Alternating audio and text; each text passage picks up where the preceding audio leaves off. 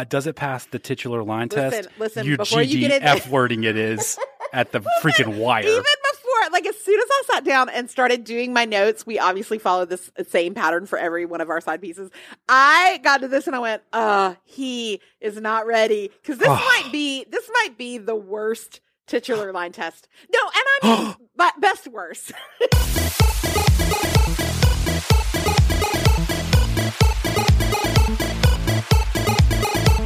Hello and welcome to episode number 536 of the podcast. I'm one of your hosts, Knox McCoy. And I'm your other host, Jamie Golden. The podcast is a show dedicated to delightful idiocy, and we're committed to educating you on things that entertain but do not matter. To find out more about these ICU comatose pursuits, check us out at knoxandjamie.com. You can also find us on Instagram and Facebook at The Popcast, and we're on Twitter at PopcastPod. Thanks for joining us this week as we are going to be talking about while somebody was sleeping. I honestly don't know.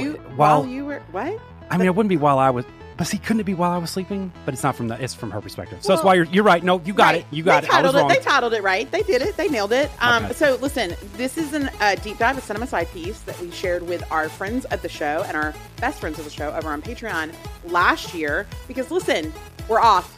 We're off for the holidays. Yeah. Like, we're not here. I'm in no pants, and I am watching season 3 of Slow Horses. That's what right. I'm doing right. We're not going to do a big song and dance. We're not going to do like lights. Just listen to the episode, enjoy your time off. We're going to enjoy our time off. Let's just do this. Okay. Love you, mean it. A lot can happen in 3 years, like a chatbot may be your new best friend. But what won't change? Needing health insurance. United Healthcare Tri-Term Medical Plans, underwritten by Golden Rule Insurance Company, offer flexible, budget-friendly coverage that lasts nearly 3 years in some states. Learn more at uh1.com.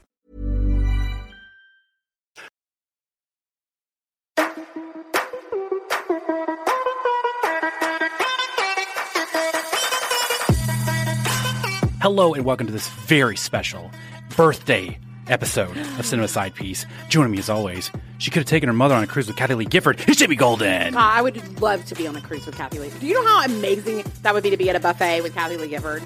Kathy Lee Gifford, the only person my publisher was like, you do not talk trash about her. We will cut you off. You will be gone if you try that. She's a power player. She's a power player for sure. I tried to sneak one in to see if they were serious about it, and they did. They caught it. They were like, don't do this again. Don't ever do this. All right, you guys, before we begin, Cinema Side Piece is an episode series where we deep dive movies with equal parts acute, tender love and care and side-eye. Now, for this specific episode, we will be discussing 1995's While You Were Sleeping. Jerry, I'm not working Christmas. But Lucy, you're the only one. About family. For Lucy, loneliness was a way of life. Joe Jr.'s still single.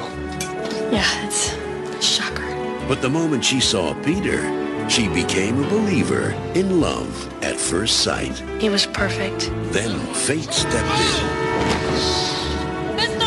There's a train coming! Oh, God, you smell good.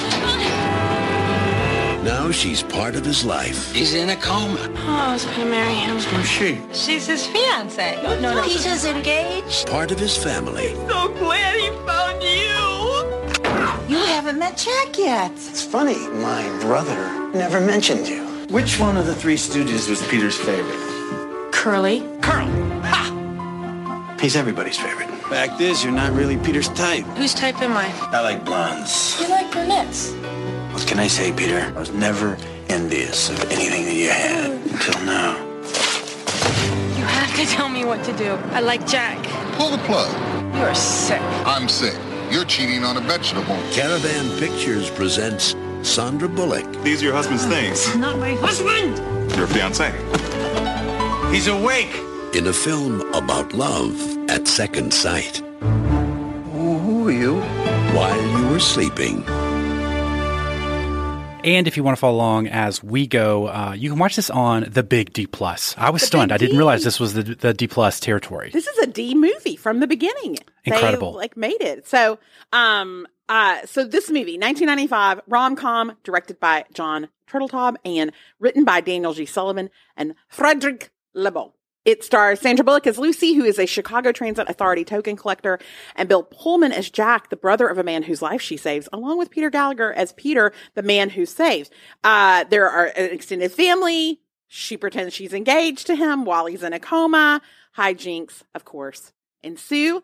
What would you like? Would you like to guess the critic score for While You Were Sleeping on Rotten Tomatoes? Critic score, I'm going to say 84. 81%. Wow. Okay. 62 reviews. And the audience score is 79%. Okay. Which is, I'm going to argue, trash. This is a fantastic movie. So the critics' consensus was While You Were Sleeping is built wholly from familiar ingredients, but assembled with such skill and with such a charming performance from Sandra Bullock that it gives Formula a good name. The budget for this film was $17 million. It made $182 million. 10 times its budget. It opened at number 1. It was number 1 for 2 weeks. It was in the top 10 for 10 weeks. It was taken down to the second spot by another rom-com from 1995, French Kiss. Do you know who is in French Kiss? Is Meg Ryan in French Kiss? Yes. I don't know who else is in French Kiss, but I know Meg Ryan is. He meets her on a plane and convinces her to be basically a petty thief. It's fine. Okay. I wish they met on a plane and they French kissed, and that's the movie. And I would think that would be a better premise. Kiss. I don't want to spoil it for everybody. Damn right they do. I know. So Sandra Bullock was nominated for a Golden Globe for her performance in While You Were Sleeping. She competed against Toni Collette for Muriel's Wedding, which FYI is what should have won. Yeah. Because Toni Collette in Muriel's, and I love this movie, While You Were Sleeping, but Toni Collette in Muriel's Wedding, that is an iconic performance that defines her career, I think. She was up against Vanessa Redgrave for A Month by the Lake. No one knows what can we that not is. with Vanessa Redgrave? I don't even care. Thank you. That. I know. Annette Bening in The American President. Oh, did she just play a frustrated journalist? Is that what she played? And then the winner of the Golden Globe was Nicole Kidman in To Die For. Okay. No, thank you. No. The Golden Globes love her. So this movie, you had never seen it before. Is that right? This was the first time, in full disclosure, what I understood the story to be, I realized where the error was. Okay. It was, Sleepless in Seattle and While You Were Sleeping. There's so much reliance on the sleeping mechanism that I was confused. So I always thought this was a part of the Tom Hanks, Meg Ryan rom-com trilogy. Oh, right. And this was just part of their story together, in an alternate universe. So when you told me this is Sandra Bullock, this is President from Independence Day, and this is Sandy Cohen, I was like, I don't even know what you're talking about, Jamie. I don't even know what the story is about. So this is your first time to see it. This is my birthday choice. Obviously, we do Cinema Side Pieces in our birthday months. We get to pick what we want. This is probably, well, first of all, I watched this as a freshman in college. Wow. Okay. I'm now going to movies by myself. And listen, that's a big deal because I did not go to movies as a teenager because we lived 45 minutes from the closest movie theater. It's too far. It's too far. My mom's not going to let me drive on the interstate. She does not. She's like, you are too ADHD to be on the interstate. And so I got to see this the spring of my freshman year in college. This movie 100% imprinted on me in every way. I would put it was hard. I was like, am I going to make a top 5 list of favorite rom-coms? And I did. And it has 5 movies in it. Ever After, of course, which we've already done a Cinema Side Piece for. This, My Big Fat Greek Wedding, I freaking love. The Cutting Edge, Forever. Oh, it's a good one.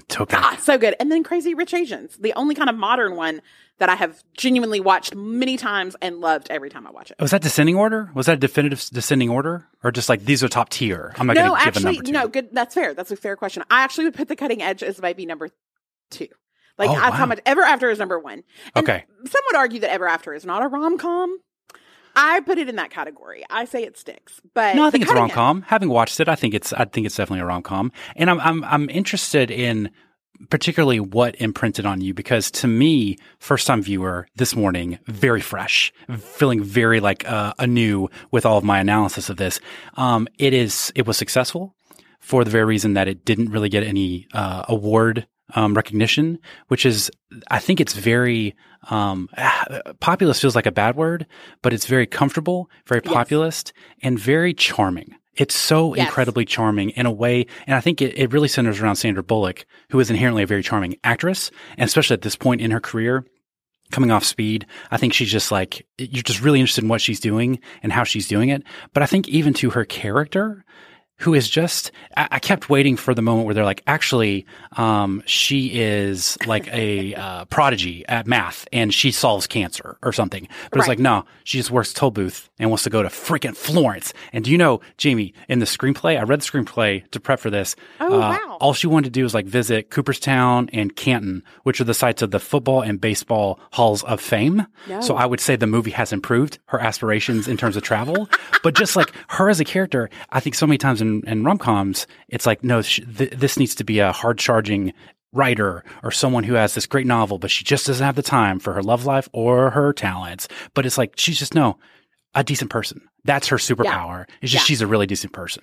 So I think that's exactly why it imprinted on me. I had experienced my own self. My first experiences with public transit, MARTA in Atlanta while I was in college. I thought she is an ordinary person. She doesn't have to be secretly hot, even though obviously Sandra Bullock is very hot, but she doesn't like super become hot in this. No. She lives in an apartment by herself, which was like all I dreamed of was like, I loved my roommates, but I was like, one day I'll live by myself. Yeah. This will be so exciting. And the fact that he was just a guy who was really good at, woodworking. That seemed sexy to me.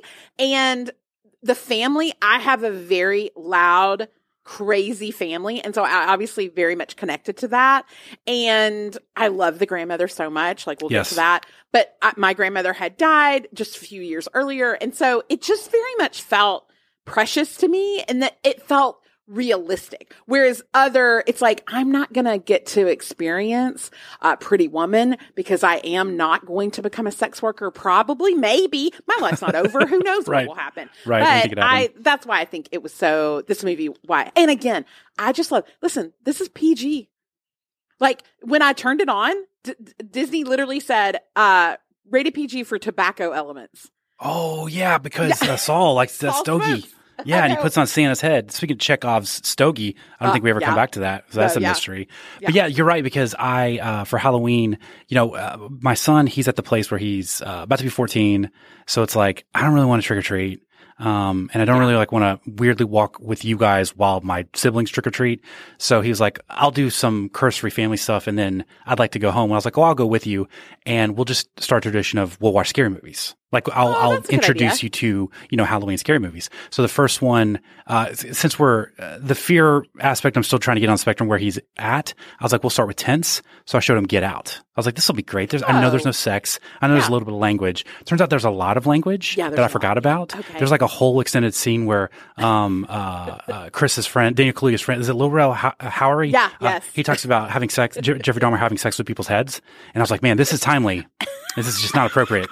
This is just not appropriate. But you're right. You could let While You're Sleeping blaze and no one's going to be offended. And that's a really lovely, kind of beautiful thing. It is. So I am a huge fan. But I think even to go back to Sandra Bullock, because, this is 1995. She's done Speed 1994. She follows this up in 1995 with The Net, which is good. No, yes. Okay, it's not, maybe only I love it. I think it's a fine movie, but you can't watch it anymore because you're like, what? It's like the medieval times? Like, what are you talking about? Is that a with your floppy dial-up? disk? Yeah. What is happening? It just feels like it's in a different world. And then she goes 1996, A Time to Kill. And then I'm going to skip over Speed 2, Cruise Control for obvious reasons. Don't ever skip that. Jason Isaacs, come on. And then she formally accepts her role in the rom-com universe with Hope Floats, playing a girl named Bertie Pruitt, which is iconic rom-com naming. But this is a pretty impressive run, and I think a lot of it has to be, which I'm sure we'll talk about in facts about this movie.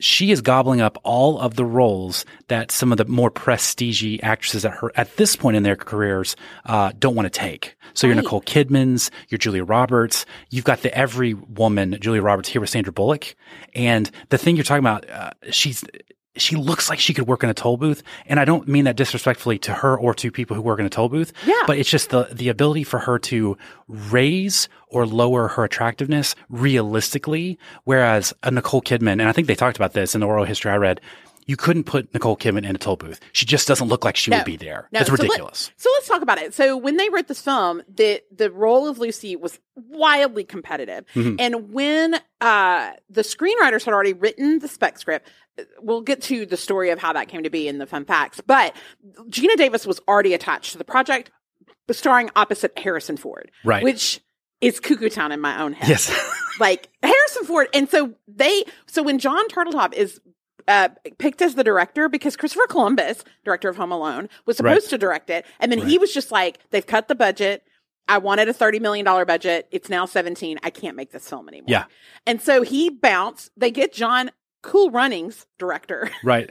Yeah. Who ends up making this. And he was like, and immediately Gina and Harrison leave the project. They're like, they did. Absolutely not. Before you move on, are you being disrespectful about Cool Runnings? Are you just saying in terms of the hierarchy? No, of course I'm not. Okay, because I will throw down and fight you right now. Cool Runnings is, of course, a spectacle that everyone should watch all the time. Also on Disney, probably, right? That's right, yeah, yes. Also on Disney. So, but I like that they were like, no, thank you. We're not going to go. And so Gina Davis goes and makes Cutthroat Island. Yep. Maybe one of, next to, what's the Riggins desert movie? Oh, John. It's like John from Mars. John Carter. John Carter. Okay, John from Mars though. Better title immediately. I'm much better. Wasn't Matt Damon in that? Okay, but she goes to make Cutthroat Island, one of the biggest flops of all time. Okay, Harrison Ford goes to make Sabrina, which is great, but he's super old in that. Like he skews old. Yeah. In that. So I can't imagine him playing Bill Pullman. So then they go, okay, we gave it to Meg Ryan. Meg Ryan goes, her production company was like, Meg Ryan's, because originally the script was the woman was in the coma. That's and right. Like, Meg Ryan's not going to be in a coma. Yeah, she's not going to lay on a gurney for your movie. Are you kidding me? She's not going to do that. So, but Meg Ryan, she goes to make French Kiss, which actually works in her favor. It's a garbage film. Please hear me, guys. It's a garbage film, but it does win the box office the next 2 weeks. Then Demi Moore is in contract. She leaves because she's like, they couldn't get to a price point. And again, the budget was so tight. She goes to make The Scarlet Letter, another failure at best. Yeah. Right? And I think that's a bullet dodged because Demi Moore doesn't have the requisite, every woman charm. You can't see her in a toll booth, that's not realistic to me. And then Julia Roberts is offered the role. She turns it down because she wants to make something to talk about.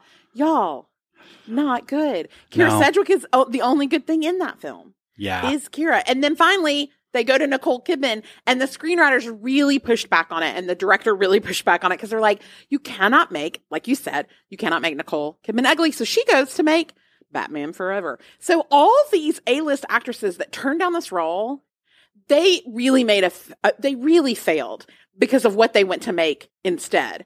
And I think for Sandra Bullock, who says in that same oral history, which we'll link to in the show notes, in that oral history, she says, I will thank Demi Moore forever.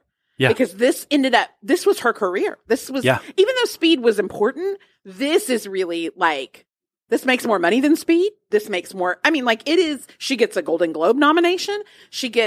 People know who she is, really know who she is. Well, and I think even more importantly, it grounds her in a story in a movie setting that isn't reliant upon a bus staying at a certain miles per hour or legal proceedings where she's going to be sweaty with Matthew McConaughey or some other hot actor. It's just this is a story that's overly reliant on relationships and emotion and small moments. And I think she showcases that she really thrives in the story. So I think it's completely, you're exactly right. It's completely necessary for the trajectory of her career going forward. And it's just so fascinating to think about the what ifs.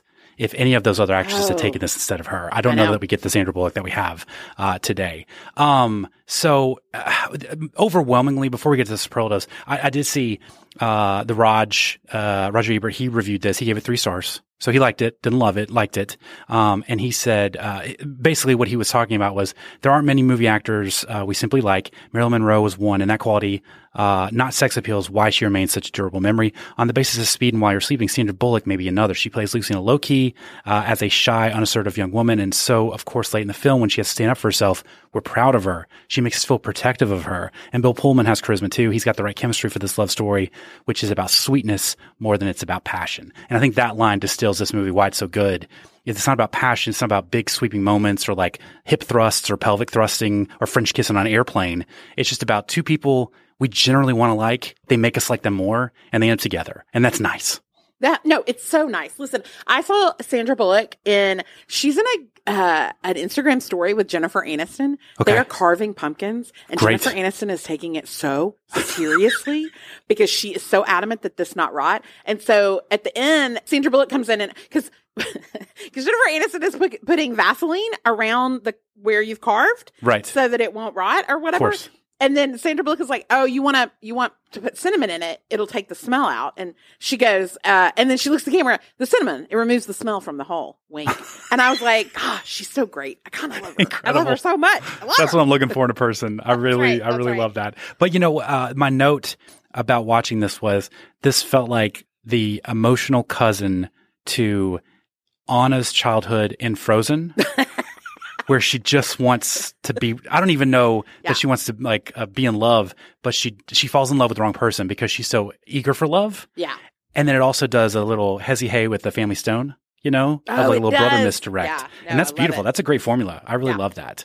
Okay. So let's do some superlatives here. I want to start with who won the movie for you. Okay, it is Sandy B. And we've already talked about that, but here's why I like her in this role. First, she's a brunette. You don't get a lot of brunettes at this time in history in rom-coms. It's redheads and blondes. It's just, there's just like, a brunette can find love. This is so shocking. Disgusting. Also, Sandra Bullock in this role is 31. Wow. I love that she's not a spinster. She's not a ingenue. She's like, what? I'm 31. I have a job. I'm single. You just didn't see people. The only reason people were single in their 30s is because they just work too hard and don't make enough time for love. And so I like that. Her chemistry with Bill Pullman is iconic to me. It's good. It's really good. And then I like in that oral history, Sandra Bullock says this. She goes, "It was the most fun I ever had on a film. When we got off work, we would all find a local dancing place or a place to eat. We would slide dance and have scattergories parties or just do dumb stuff. Where did I get the energy? I don't think I ever slept. Everything about that experience was magical." Look, and I feel like it's reflected a little bit because it feels like I think a lot of movies will take X amount of people and they get all the moments. They get all the big lines. They get all like the pivotal scenes. I feel like this is really spread out. So you have nice little moments, even with all the members of the family. There's nice little one-off scenes with each other, and I think you can kind of see that. You can't read into like the health of a set all the time, but this felt like you could see that come through of like genuine affection for each other, not just on the page but off the page as well. At first, I wanted to put Sandy Cohen, Peter Gallagher here, because he does get that. I'm just going to be kind of a dead body for most of this. Those eyebrows are doing great. He's really good. He's really good in a coma. I think that's it's hard to be in a coma, but he does a great job, I would say. But I also like it because just for him personally, because it's kind of like Rachel McAdams in The Hot Chick, I think, where Rob Schneider takes over her body and hangs out with Anna Faris. Like, it's actually kind of decent work if you can get it, get that paycheck because you're in the movie and you're not really in the movie. But I want to give it to family crosstalk, like that dynamic. It's magical. My favorite thing to write, to read, to watch. And I think it's a lot of it is because family crosstalk is this characterization tornado that can just like swirl indiscriminately through a scene. And what's said is entertaining, right? Like watching Saul and the grandma and Ox go back and forth and not be talking about the same thing, but kind of be talking about the same thing. It's very entertaining. But the tempo and the volume of it, it means that the main characters, like Bill Pullman and Sandra Bullock, can't really do anything. So we have to watch them. They can't tell us anything about the relationship. We have to be shown things about the relationship. So I always love that. And I also think crosstalk, banter, all that stuff, that is a great subtle way to communicate intimacy and closeness without having to say, Ox, we've been friends for 40 years and I think you're wrong about this. No, it can just be the stupid argument about John Wayne's height versus Dustin Hoffman's height. And I just love it so much. It's so well done in this movie. And especially because that's the beautiful kind of conversation where you don't get mad. It's like, he never played the trombone. And it's like, I didn't say he played the trombone. But you're just moving so fast. It's like so matter of fact.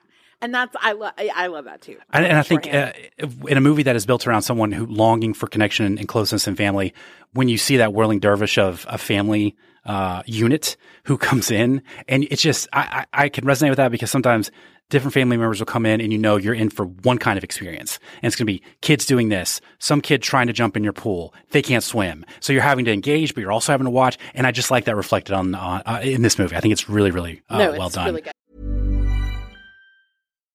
Botox Cosmetic, out of botulinum toxin A, FDA approved for over 20 years. So, talk to your specialist to see if Botox Cosmetic is right for you. For full prescribing information, including boxed warning, visit BotoxCosmetic.com or call 877-351-0300. Remember to ask for Botox Cosmetic by name. To see for yourself and learn more, visit BotoxCosmetic.com. That's BotoxCosmetic.com. I might not be as good as Nostradamus at predicting the future, but I do love taking my knowledge of the past and trying to figure out how it's going to affect the present and future. Whatever your vision is for this year, let Pair Eyewear bring things into focus for you. Do you get it? Don't stay stuck in the past with the same old glasses you've had since high school. That was literally me. Pair Eyewear allows you to change up your look in a snap, and with base frames starting at just $60, including your prescription, they're not just convenient, they're also super affordable. I'm always so excited to see what new frames Pair has available, especially for my big head. I just checked their website and they have a new Y2K Revival collection. The frames are so fun. Pair always does a great job of having a mix of loud, fun frames and, of course, more subtle looks to match anyone's personality. The Millennium Twill Plaid is both subtle and colorful and absolutely adorable. Their new Easter collection has a white pearlescent top frame and one called the Blush that is truly bringing back memories of frilly dresses, white patent leather shoes, and celebrating Easter Sunday with Chuck and Jan in all the best ways. Their virtual try-on is a super convenient way to find the right fit for you, and with free standard shipping and a flexible 30-day return policy, you have nothing to lose. Visualize a fantastic new year with Pair Eyewear. Go to paireyewear.com and use code POP for 15% off your first pair, and support the show by mentioning that the podcast sent you in their post-checkout survey. That's Pair, P-A-I-R, eyewear.com, code POP. This show is sponsored by BetterHelp. As spring draws near, time can feel like such a construct. Are we going to be springing forward or is it falling back? I'm always hoping it's falling back because who doesn't want an extra hour added to their day? But then the question becomes, time for what? If time was unlimited, how would you use it? Figuring out what's important to you is the first step in making it a priority, and therapy can help you find what matters to you so you can do more of it. It might sound like a catch-22, but making therapy a consistent priority has been the catalyst in giving me so much of my time back. Not only has therapy helped me identify my priorities, but it's also given me the skills to enforce boundaries around my time. If, like me, you wish you had more time, give BetterHelp a try. BetterHelp is entirely online and is designed to be convenient, flexible, and suited to your schedule. Even getting started is super simple. All you have to do is fill out a brief questionnaire, and they'll do the work of matching you with a licensed therapist, and you have the option to switch therapists at any time for no additional costs. Learn to make time for what makes you happy with BetterHelp. Visit BetterHelp.com/PopcastPod today to get 10% off your first month. That's BetterHelp, HELP.com/PopcastPod. Who lost a movie for you? Well, it's actually, I love this movie, so I find no fault in it at all. Okay. However, there was one line in the film that did not hold up, like truly did not hold up. And it's the line when they are, they're flirting on the ice and they're blah, blah, blah. And then, he rips his pants, and she's like, he says, I can borrow some pants. And she says, if you can fit in my pants, I'll kill myself. And that's in the script as well. I found that in the script as well. Calm down, Lucy. God. And the fact that two men wrote that line, and unfortunately this was the 90s where you were wearing low-rise pants and they were very tight. And you were not allowed to have hips of any kind whatsoever as a woman. So I get the timeline of this, like that fits very much with the narrative, but I don't think if a man can fit in your pants that is worthy of death by suicide. Yeah, literally, not metaphorically, not sexually speaking. Right. The weird thing in the script too is the sister, Jack and Sandy Mary. Cohen's sister. Mary. Yes, she is younger and she is obsessed with football. So for Christmas, she gets like a Jets helmet. She wants to play football. And Ox is pissed about it, but everyone else is like, let her live. Like, it's okay. It's the 90s, bro. And so it's really, it's really interesting how they do that. I'm going to choose, okay, I have a couple. I'm going to do, Chicago tourism marketing in the 90s. I feel like it was very lacking because it was just like hot dogs, cold weather, the Cubs, Chicago. That was it. We have our own flag. Like it was nothing. Like I feel like Chicago does a much better job now of making me want to go there. This movie didn't really make me want to go to Chicago necessarily. Well, and the original, this movie was set in New York. They That's right. cut the budget so much that they could no longer film in New York. And so they filmed it in Chicago. And look, that's what it is. I was thinking, what's the other rom-com that I love in Chicago? And it's number 6 on my list of favorite rom-coms. And that is Return to Me, Minnie Driver, David Duchovny, The Heart Transplant. We will do it next year for my birthday. I was going to say, I was never going to suggest that for you. So I was not going to be helpful in you trying to figure that out. No, you would never know that. But it's set in Chicago. So yes, the Chicago does not win in the look how cold it is. And when they filmed this, it was a heat wave. And they were like, we were making everybody, we had to bring in fake snow. Because they were like, we'll just rely on the seasons. Well, actually, it's sort of, because it's like trains, Wolfies, hot dog, Cubs. That's really the extent of it. That's it. So they need some work. I also want to say this didn't lose it, but it made me think about saying it lost it. Okay. And it's the miscommunication trope. I generally don't like movies or stories that rely upon a fundamental miscommunication, that if someone just had like one cocktail and it was late at night, everything would be cleared up very quickly. Right. But I feel like they handle it well. We'll talk about that in a second, but I feel it's a very Shakespearean gimmick. So I understand that it's very pervasive. But at first I was like, man, do I want to do the thing where I hear something? And, I think too, it's probably more of a modern sensibility of having an allergy to that, because even though like there's a subplot where Ashley Bartlett Bacon, we'll get to that name, which is Chef's Kiss. Right. She's trying to get in touch and she can't. And that's real. Right. That feels strange to me now, because that's not a real thing we deal with now. So I do give it more grace in the 90s, where miscommunication actually that could kind of develop and form a life of its own. So, well, and also a woman who doesn't really interact, even though she's with the public every day, she doesn't really interact. She has no family. She's just talking to Joe Jr. and his dad. Like, I mean, she's friendly because other people say, hi, Lucy. But you could see where she would be like, I am awkward. I don't want to say, and I don't want to correct, and I'll just leave and pretend none of this ever happened. No, like, and that's really, at first it was like, I don't know about this. And then, it was the scene in the hospital where it actually goes down. Yeah. And I thought, okay, number one, I know she's the Enneagram 9. So that's helpful to know. Number 2, the way they attached and packaged the elderly health with the revelations, I thought that's actually a really great get out of jail card for having some problems with the storyline, because I do believe I can just see that. And it was very quick, and it was finessed, and it was nuanced, and it got out of there pretty fast, so you didn't linger on it. So I came around on it. I feel like it was well executed. Okay, but the last one, I want to say L to the cat ladies out there, because it did portray this as like, if you have a cat and you're 30 plus and you eat TV dinners, it's not a great looking opportunity for you. Even though I feel like they go to work to try to redeem the personhood of Sandra Bullock, but there is like she's desperate to find something or get out of her life because it's so terrible. When I think more of that is about, it's not about the cat and the singleness and the aloneness, it's about the settling for something that you don't prefer. No, right? Exactly. Well, and fun fact, Sandra Bullock, she improv'd when Lucy dips her Oreo in her cat's milk. That's awesome. She improv'd that. And she said, I'm highly allergic to cats, so all my cat work is when I'm heavily medicated on Benadryl, so it gets weird fast.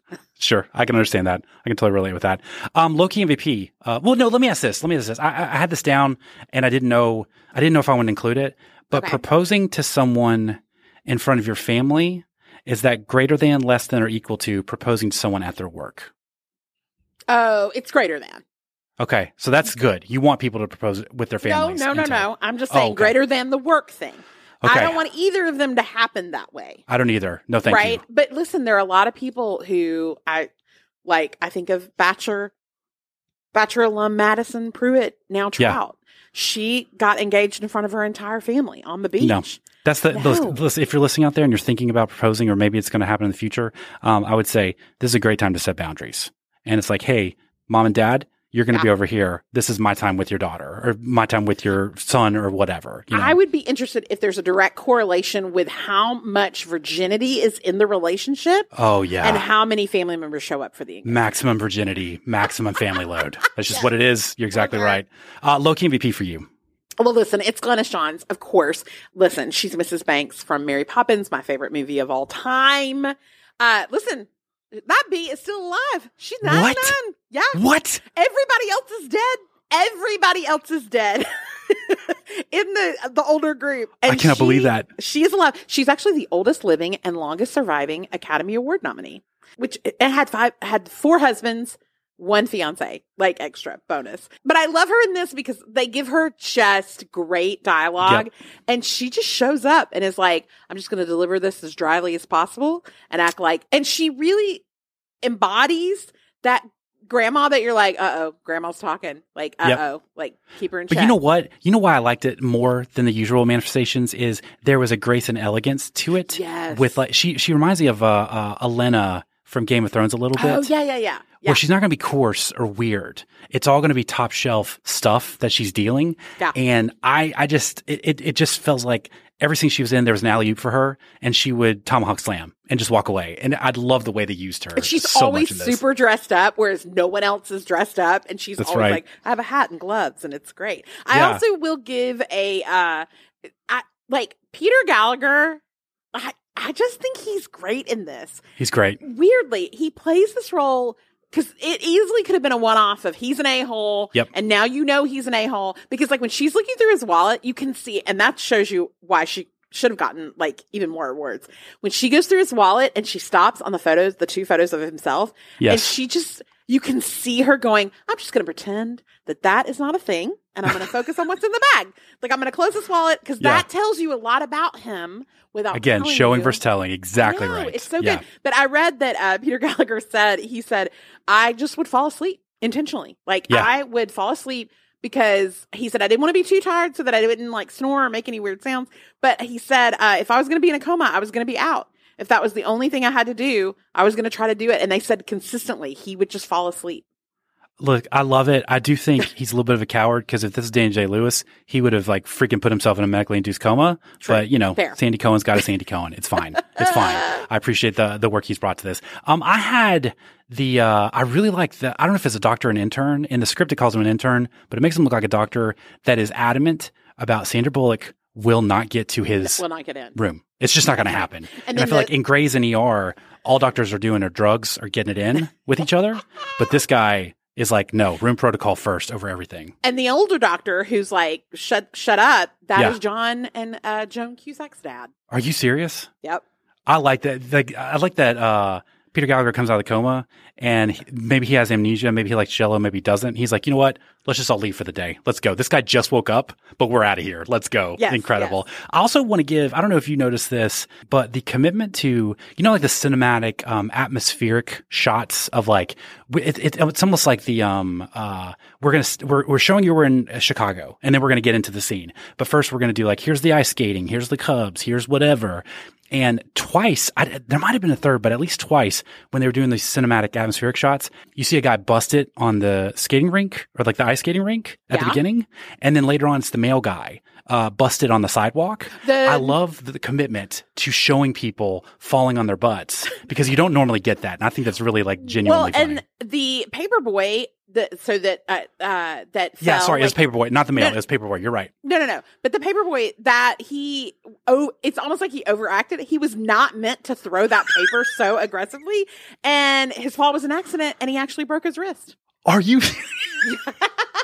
Because my man is winging it. He is winging it. He's aggressive. He's like, this is my one shot. Well, see, Nancy, don't let me down. I saw that and I was like, so we're going to get a third, right? Because comedy rule of threes, you're going to get the third person fall down like in the background or something. And we never got it that I saw. I don't know if I missed it, but I like that they include that because it's supposed to be very placid, very unassuming, but we're just gently getting you to a scene.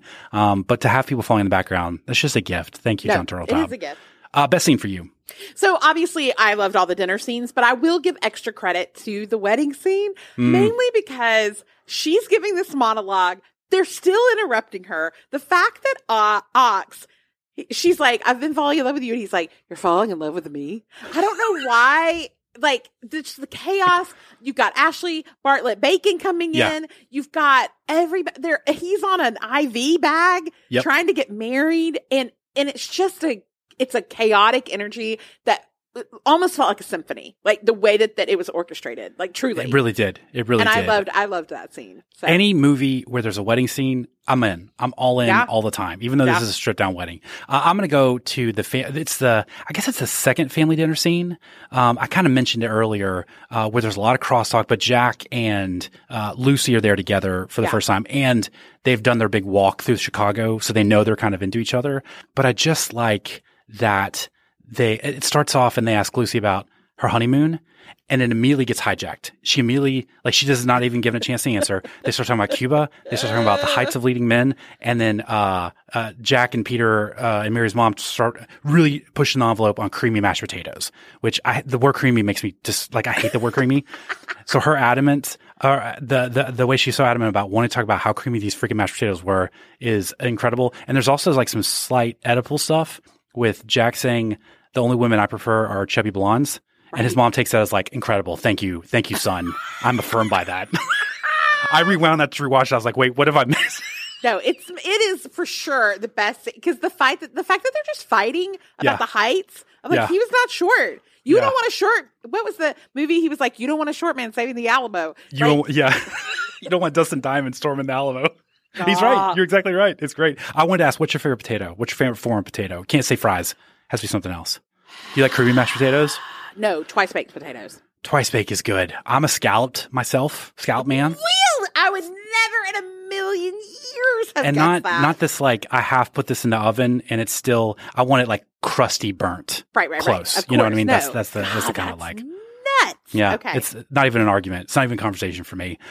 Jamie, does your favorite movie pass the Bechdel test? Listen. Barely, but yeah. Okay, good. So, good. As a reminder, this is Alison Bechdel. She created this test to talk about the representation of women on film and in TV. Rule number 1 is has to have at least 2 named women in it. There are 17 named characters in this film, and 9 of them are women. Okay. The second rule is they have to talk to each other. Yes, several times. Mary's talking to her mom. Sandra Bullock is talking to Celeste, her friend. Yes, her black friend. That's right. We'll get there. She got a couple black friends, I think. She does. Well, she has a black coworker.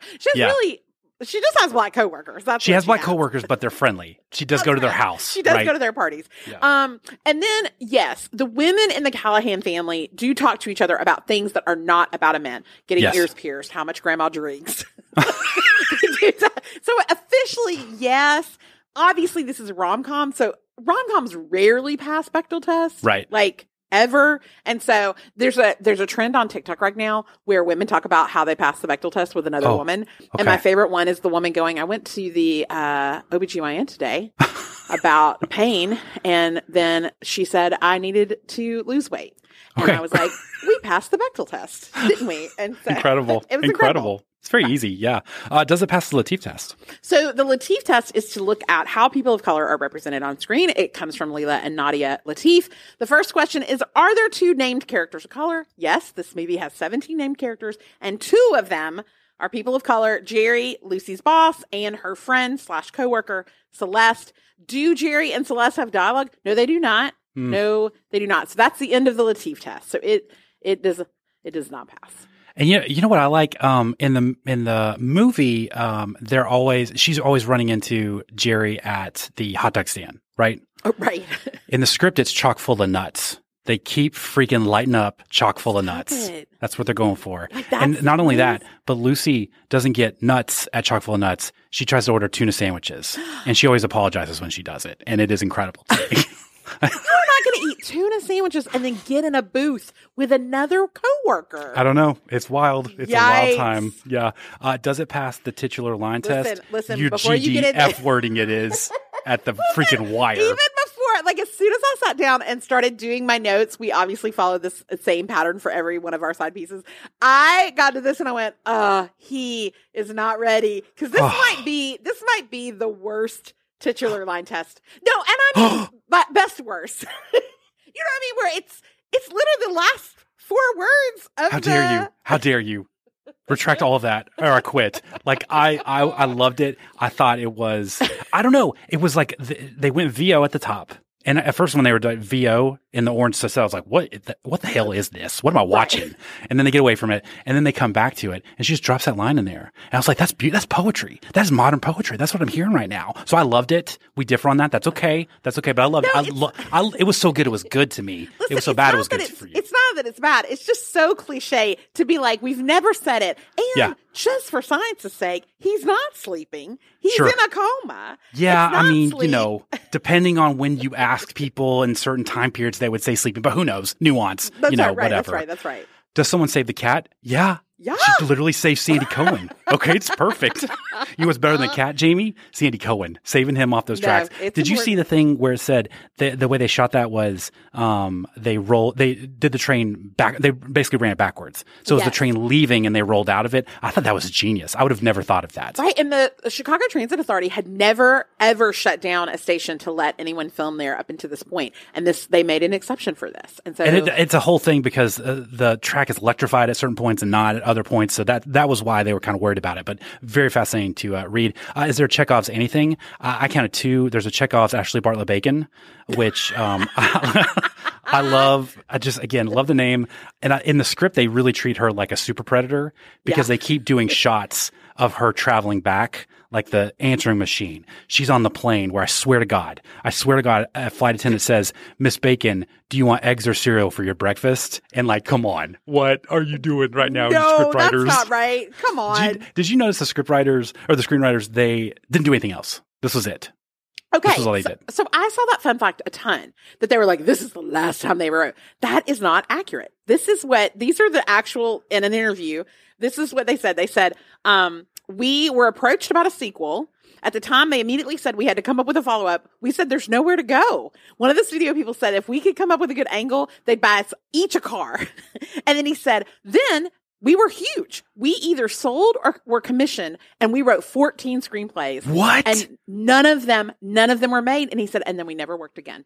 Okay, because literally, like, for credits, one guy appeared in like some zombie weird thing, but that's it. And it got to the point where, because I'm looking on Wikipedia, I'm looking on all the news sites, and it gets so tied into the movie that it's hard to like disseminate what's what.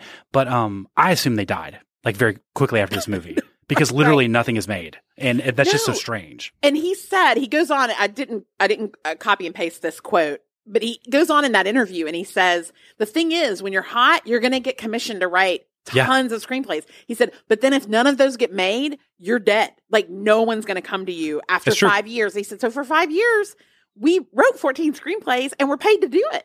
Yeah. But it was nobody, those just sat, and he said, they're just gathering dust on studio shelves. It's sad, but it's part of the work.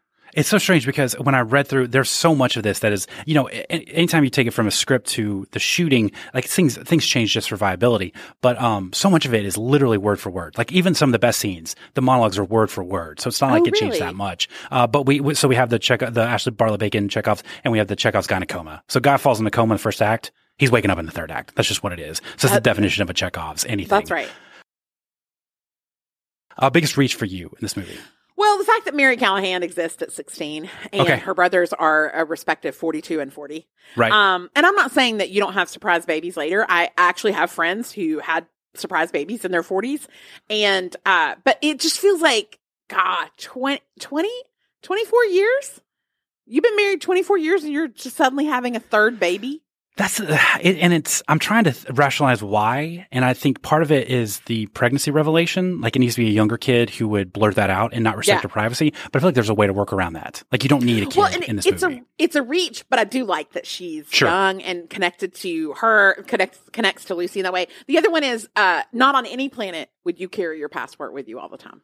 You're just not going to do that. You're not going to do that. I actually do that myself. And I know that's right now, you have your passport on you right now. I can get to in 15 seconds. Yeah. Stop it right now. I know that's serial killer vibes, and I'm sorry, but I don't know why, but I do. If you're listening, please comment and let me know. Do you carry your passport? Because here's why I say that. Aaron and I are famously finally going on our Relics and Ravioli trip. Right. And one of the people going on the trip just realized cannot find their passport. Oh, no. And they're having to drive to another state to get to a passport in order to get a passport. So that's why I say, like, my passport is in the same place in my house And like, I took it out the other day because I had to fill out a form and it asked for the date and then I immediately was like, take it right back right back right now to the place. See, that's why I keep it on me. I'm not planning to travel anywhere, but I just want to know where it is at all times because it feels like such a, it's an energy saver. It's an energy saver because if I lose it, I don't know what'll happen. I'll never leave the country again because it's ridiculous. Wow. So we talked about Sandra Bullock working in a toll booth. $45 for a Christmas tree feels very cheap, even in the 90s. You know, listen, it does feel cheap because I just paid $59 for a Christmas tree from the Boy Scout to be delivered. And that's not even pre-lit, is it? No, it's not pre-lit. I'm surprised. I never understand where the Bougie Jamie ends and where it begins. Because pre-lit, if you go pre-sliced fruit, you're not going to go pre-lit Christmas tree? No, I would 100%. No, I don't. This is not a Christmas tree for inside my house. This is all my neighbors. I've learned, and I was in the group text, and they literally said to me in this group text, hey, we're picking up the Boy Scout Christmas trees and delivering them. How many rebar does everybody need? And I was like, hey, hypothetically, if you were new to the neighborhood and you didn't know what a rebar was, how many would you get? What? They were like, we'd get 2 and I'll bring it. And then one neighbor was like, and I don't even know who these people are in the text thread because it's so sweet because they're just people I haven't met yet. And somebody goes, I'll bring a sledgehammer and I'll put your rebar in. So everybody puts a tree in their front yard. No. Yep. Somebody's got to stop. Somebody's got to stand up for justice and say, I'm not doing that. Okay. I'm sorry to say this. Somebody's got to say, F them kids. Okay. Somebody's got to do it. And I thought you'd have been the brave person to do that. But it's for the kids walking to the school and they see all the Christmas trees in the yard. No, it's not. They don't care. One time that's nice. And then forever it just blends in with the rest. Immediately I was like, I asked the neighbor that I know the best. I was like, do we put lights in the tree? And she was like, yeah, you put lights in the tree. You put lights in the tree. Okay. Like, so we're financing the Boy Scouts having to settle all their sexual abuse lawsuits. That's what we're doing here. Interesting neighborhood we got there. It's not the Homewood Boy Scouts. Oh my gosh. I don't understand where the muggers came from on the platform because you don't understand where muggers come from. No, it's like nobody's there because it's Christmas, and she makes a whole deal of that because it's like, there's a happy family. No, that's the perfect time to mug people. I mean, yes, but also no because you're the only people there. So if they would have come through, she would have been like, that's weird. There's 2 people, and now there's Mr. Handsome, and now they're mugging him. I know exactly who they are. It felt like they just apparated out of nowhere. I also didn't feel like the train was slowing down. Like it was like, hey, and I know it stopped, but it didn't feel like the guy was urgently like, I've got to stop this train or I'm going to kill these 2 people. Well, I will argue that I feel like in terms of subway deaths, most notably House of Cards, I won't say who it is in case you've never seen it, one of the best deaths on TV of all time. Yeah, honestly, that was 1,500 years ago. So and Kevin Spacey's gone through like 16 lawsuits, so you can go ahead and spoil that, I would say. That's right. But I always think, those trains, like they DGAF. They are not stopping. Like they're just not stopping. They're not. I had an issue with teeth caps are $600 a tooth, but a Christmas tree is $45. I looked this up, and currently low end, it's $600 a tooth. So I don't know what it would have been in the 90s. It would have been $600. Listen, that's funny because I went to a cosmetic dentist and they were like veneers. So that's different thing. Well, I mean, I think veneers are caps, right? I don't know. I don't know the vernacular of dental veneers stuff. Veneers are $1,000 a piece. Yeah, this one said for dental caps, it's $600 to $2,500, depending on what dentist you got to. Yeah, so all the veneers that Matthew Perry got, like when all his teeth fell out from drugs, those were expensive. You think he had enough money for that? Oh, yeah, he got that Friends money. That was like 10 seconds of a Friends episode one time that week. You know, I didn't like it that the nurse warned Jack and Lucy that they were going to get wazzy when she was taking their blood. That's just not a word. No, it's not. And that's a different nurse. The nurse in the hospital that starts all the confusion. Yeah. John Travolta's sister. What? Yeah. I didn't know that. I liked her. I really liked her vibe. Yeah. There's a couple making it on the bridge when Bill Pullman and Lucy are making their walk back to the apartment. Yes. And he's like 7'8", and she's like a normal sized person. And I just don't understand why we couldn't have gotten a regular size, because he has to bend down to either like snuggle her or make out with her neck. That must be somebody's cousin. But you know, one of my best friends, her husband is like a full foot taller than her. A full foot. And that's fine for them. I just don't be in my movie. I don't want to watch you. You know what I mean? Not interested. Okay, yeah, if Bill Pullman is so cold, why didn't he just freaking zip his jacket up? Did you notice that? Just zip it up, bro. Keep the heat in. Listen, Bill Pullman, he took one thing from the set, and it was that jacket. I saw that, and he still wears it to this day. Sweet? It's incredible. We talked about the creamy mashed potatoes and the chubby blondes. Is that the name? Is that the name of your sex tape? Creamy potatoes and chubby blondes? It's not a good sex tape. I'll tell you that right now. It's not a good one. Do you think it's reasonable? I wish we could do like Lifeline, like Who Wants to Be a Millionaire. I wish we could call a friend and be like, would it be reasonable for your family to make your brother's fiance kiss the other brother just because they happened to be under mistletoe. Listen, there are some mistletoe purists out there that are like, it doesn't matter. It doesn't matter. It doesn't matter if you're old and young. It doesn't matter what you prefer, what you love the most, who you love the most. It doesn't matter. You have to kiss under the mistletoe. I would laugh at someone who tries to make me kiss another person that I'm not romantically entangled with just because of a stupid tradition. I would laugh in their face, and I'm surprised they didn't. Ridiculous. You would Irish goodbye so fast. Oh, I don't know. What is the opposite of Irish? What is like the aggressive? Is it like the Turkish goodbye where I'm just like, I'm out, get out of here? It's ridiculous. Best quote from this movie for you. Listen, it's either I'm sorry I don't drink anymore. I don't drink any less either. What a line. What a haymaker. What a beautiful line. Or it could be Argentina has great beef. Beef and Nazis. It's true. Read The Boys of Brazil. It's such a random, like, and then of course it's Ashley, right? It's the quote about Ashley Barton Bacon. Yeah, you won. What'd she call me? One testicled B word? One bald. Yeah, one bald. That's good. Well, That's and then when they talk about her, they say, all I know, she was pretty high and mighty for someone named after breakfast meat. How dare they? So good. I like mass better in Latin. It's better when you don't know what they're saying. I just think that's a really good line, especially about religion. Sometimes it's just better. Yeah. Let's recast one role and why. This was hard because I feel like this was pretty well cast. No, this is a beautifully well cast. And I feel like they served every actor well by letting them all have moments where they get highlighted. And like Joe Jr., like everybody gets a win in this movie. But if I wanted to bring, and I don't want to recast Saul, but this was who I decided. Oh, wow. I know. And I wouldn't because I really love him. But I mean, he's won 2 Academy Awards, I think. But I would recast him with James Earl Jones. I like the idea of a family friend that's widowed being Darth Vader also. You know what I mean? Oh, yeah. And the guy who has the dog in Sandlot. That's right. That's exactly There's right. some versatility there. Yeah. I would like to recast Ashley Bartlett Bacon.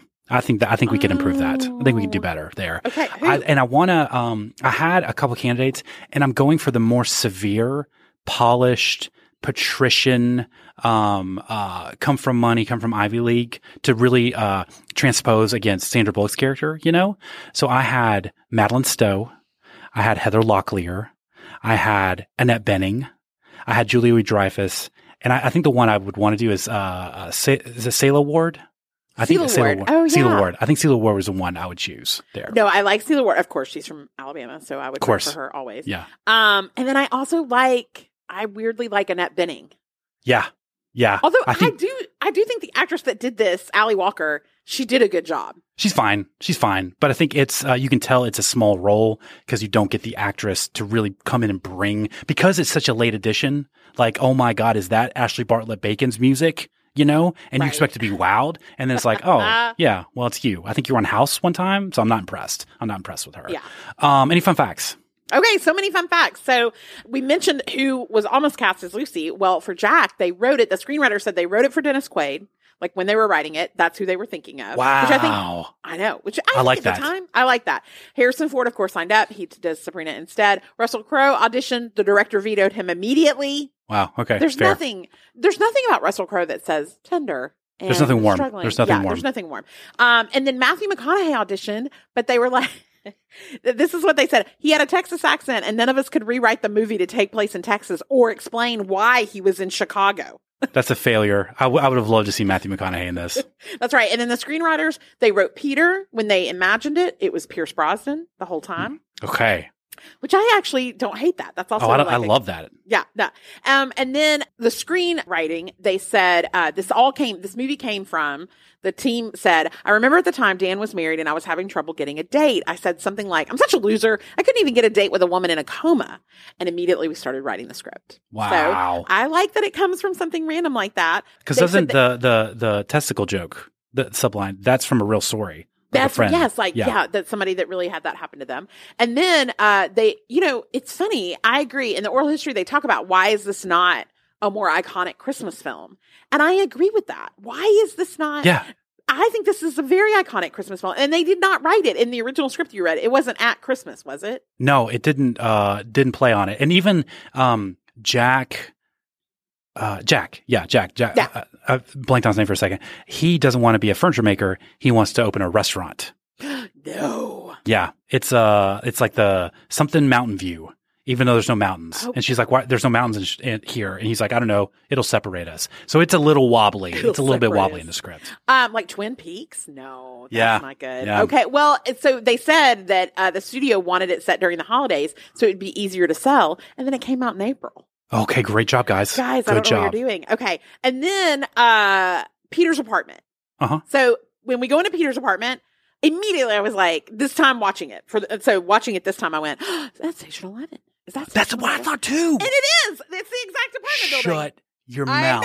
Are you serious? Yes. And so it's also where Meet the Parents had an apartment scene filmed. And then Divergent, it is shown as an abandoned building kind of overlooking, the wetland. I know. And then famous people who've lived in, this is Lake Point Apartments. The famous people who've lived there include Sammy Sosa, Alice Cooper, Goldie Hawn, and Kurt Russell, and Mickey Rooney. That's a very wild list of I know. people. And then when they fall, of course it was fall, but they said it was in the 70s. They filmed between October and December, and they were adamant that everybody was like, oh, it'll be perfect. Like, there'll be no leaves on the trees. And of course they had a warm season. And so they had to make acrylic ice in front of her apartment that they could have that scene on.